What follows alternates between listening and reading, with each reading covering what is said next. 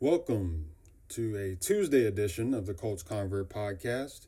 I'm your host, Derek, and today is going to be a shorter podcast, just going over some news and notes that have happened around the league over the last couple of days, the end of last week, and also the beginning of this week.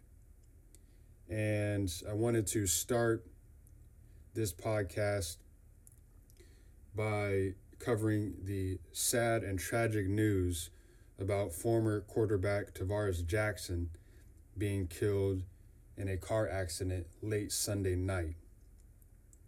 And that news kind of reverberated around the league yesterday, and just sad news to hear about the passing of Tarvaris Jackson.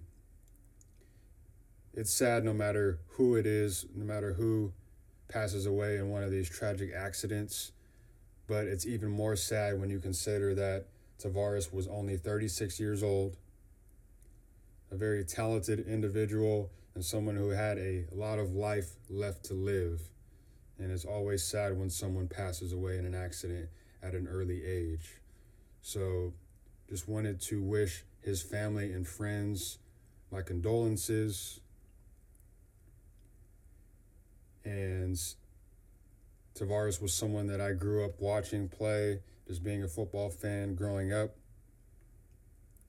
He was mostly a backup quarterback, played over 10 seasons in the league, and primarily with the Minnesota Vikings and the Seattle Seahawks. He also had a stint as a third-string quarterback for the Buffalo Bills in 2012, but mostly a Viking and Seahawk for his career.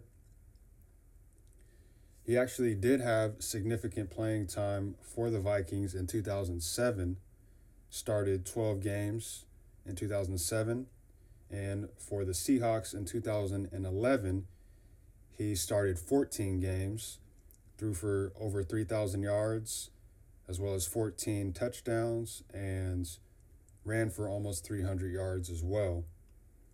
So a very talented player, mostly a backup, but he was a great example of a backup quarterback that when called upon, he could make plays and he could give your team a chance to win. And he did get a Super Bowl with the Seahawks, his second stint with the Seahawks. He was a part of that Super Bowl 48 winning Seahawks team, and even had a chance to play in the Super Bowl as a backup quarterback, which I believe was the first time in 13 years at that point that a backup quarterback got a chance to play in a Super Bowl. The Seahawks blew out the Broncos in that game, so Tarvaris got a chance to play towards the end of that Super Bowl game. So again, just very tragic and sad news. You never want to hear about someone being in an accident like that takes their life. It was, I know, very sad for me. Just someone who was a fan of Tarvaris, having watched him play over his career. Always appreciated his ability to take on that backup role, but also step up when the team needed him to start, or when the team needed him to fill in for a quarterback that may have been injured. He was always up to the task to lead his team and try to put the best foot forward. And so again, condolences go out to Tarvaris Jackson's family and friends. Rest in peace, Tarvaris. It was an honor to watch you play throughout your career. And then moving on to a few more news and notes here. As I mentioned, this podcast is going to be a little shorter, but I just wanted to continue to update you on the preparations that are taking place for the upcoming NFL draft. That is April 23rd. It's almost a week away now, and the NFL is continuing to come out with details about how they plan to prepare for this virtual draft that will be taking place as a result of the coronavirus pandemic and team facilities being shut down. The event, which was supposed to take place in Las Vegas, has been canceled because of a lot of states participating in shelter-in-place protocols and social distancing. So the NFL, they have stood firm with the date of the draft. The date is going to be the same. They have stood firm on that, but obviously they have had to change around the logistics of the draft and make it suitable for a remote draft that will be taking place virtually. And it was announced recently that the commissioner, Roger Goodell, will be conducting the draft and announcing selections via his home and specifically his basement. Yes, you heard me correctly. A commissioner of one of the major sports leagues in the world will be conducting a draft from his basement and announcing picks in his basement. If this situation could not get any weirder, I think it has. That will be very, very interesting to see Roger Goodell announcing these picks from his basement. It just kind of adds another wacky storyline to this whole virtual draft and how the NFL plans on going about it. And teams, as mentioned earlier in a previous podcast, they will be conducting the drafts separately. In most cases, you'll have a GM, owner, coach, scouts. They will have to find a way to connect together in a virtual environment and collaborate and make picks remotely. And each team will have a designated person that will officially make picks for each team and connect with the NFL system, their draft system, and they will designate a person, most likely the general manager of each team, will be responsible of officially locking in every pick for their team. And the first thing that kind of comes to mind when dealing with something like this, virtually, remotely, is security. And I think it just opens up the possibility that whatever system these teams are using, just hoping that they're as secure as possible, because I could easily see down the line there being some scandal that came out about a system being hacked into, somebody being able to access another team's database. Like, I can see some type of scandal coming from this because teams may not have been as prepared as they should have been to secure their systems and make sure that everything was in place beforehand.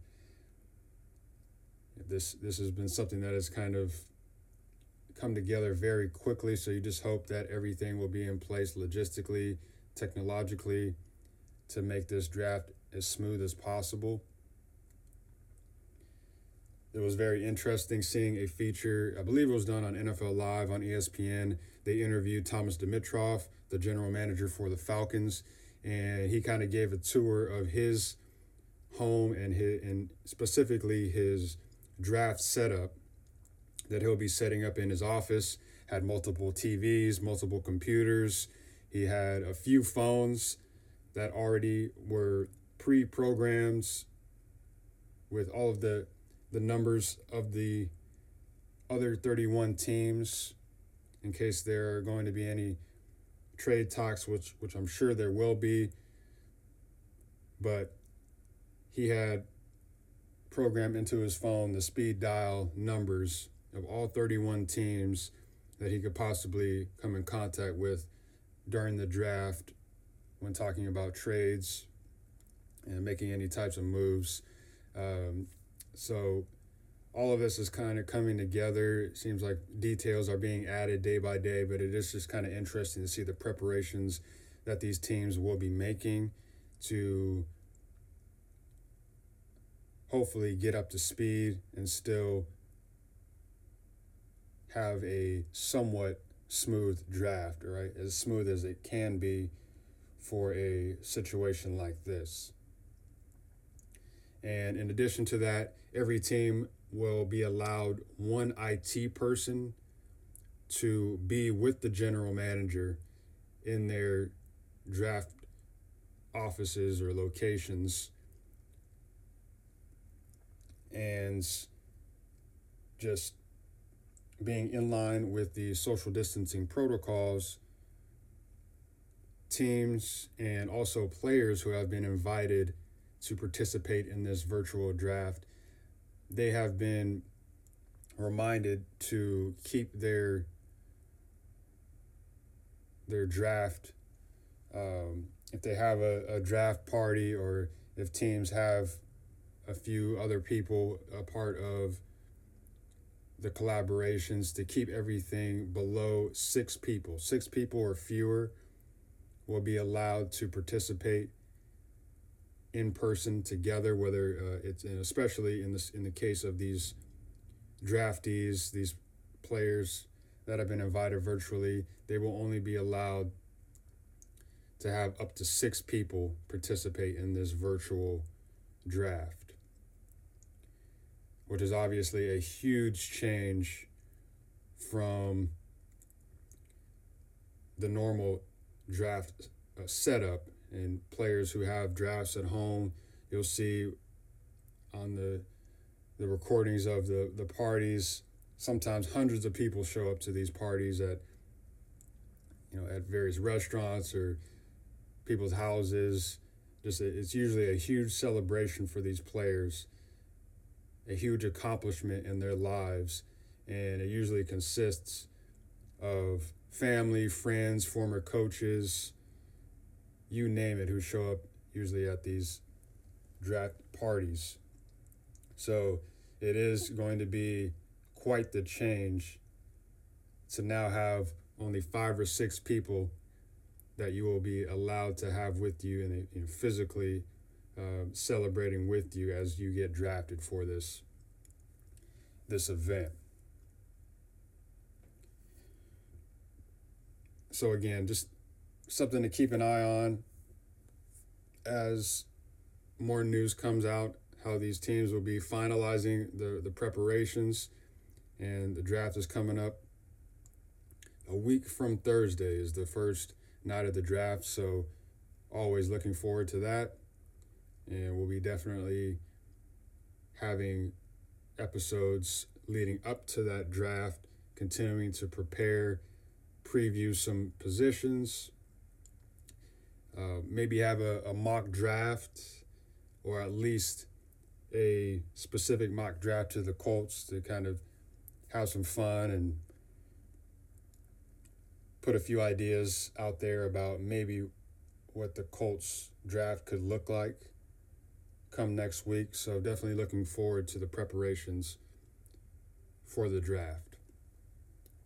And then the final note that I wanted to end on is the Colts announced yesterday additions to their jerseys and added a secondary logo, which I do not believe will be used on helmets or anything. I think it'll just be a small addition to the jersey around the collar, but pretty cool logo in my opinion. It incorporates the state outline of Indiana, incorporates that into a C, and I thought it was pretty clever, pretty cool new secondary logo. And they made some minor adjustments to the numbers, to some of the coloring, but no major adjustments to the jerseys. It wasn't a major overhaul like you've seen from the Rams and the Falcons this offseason. So, pretty standard Colts jerseys moving forward. Just a few changes here and there to some of the details of the numbers, the names, kind of paying homage to some of the previous Colts teams from decades past, some of the color schemes of the older teams, and just their numbering from some of the first Colts teams. So nothing dramatic, and that's fine by me. If it's not broke, don't fix it. I like the jerseys as they are. Can't go wrong with the horseshoe. So nothing dramatic, but it was nice to see that they're at least continuing to try to improve the jerseys and tinker with them a little bit, but no drastic changes to the jersey. But I think more to me, what surprised me was finding out about this on ESPN's website. This update of the jerseys, the Colts jerseys, was one of the main headlines yesterday afternoon. I think the third or fourth bullet point on their headline. So again, it just kind of shows you the times that we're living in now with no live sports going on. Something like the Colts getting a secondary logo and changing some of the details of their jersey is making big time sports news. Just the current sports world that we are living in. But again, we have some big events on the horizon with the draft coming up. I'm excited to continue to cover that and prepare for what the Colts may be doing. So thank you for listening to another edition. Hope you have a great rest of your day, a great week coming up. Until next time, this is Derek for the Colts Convert Podcast. Take care.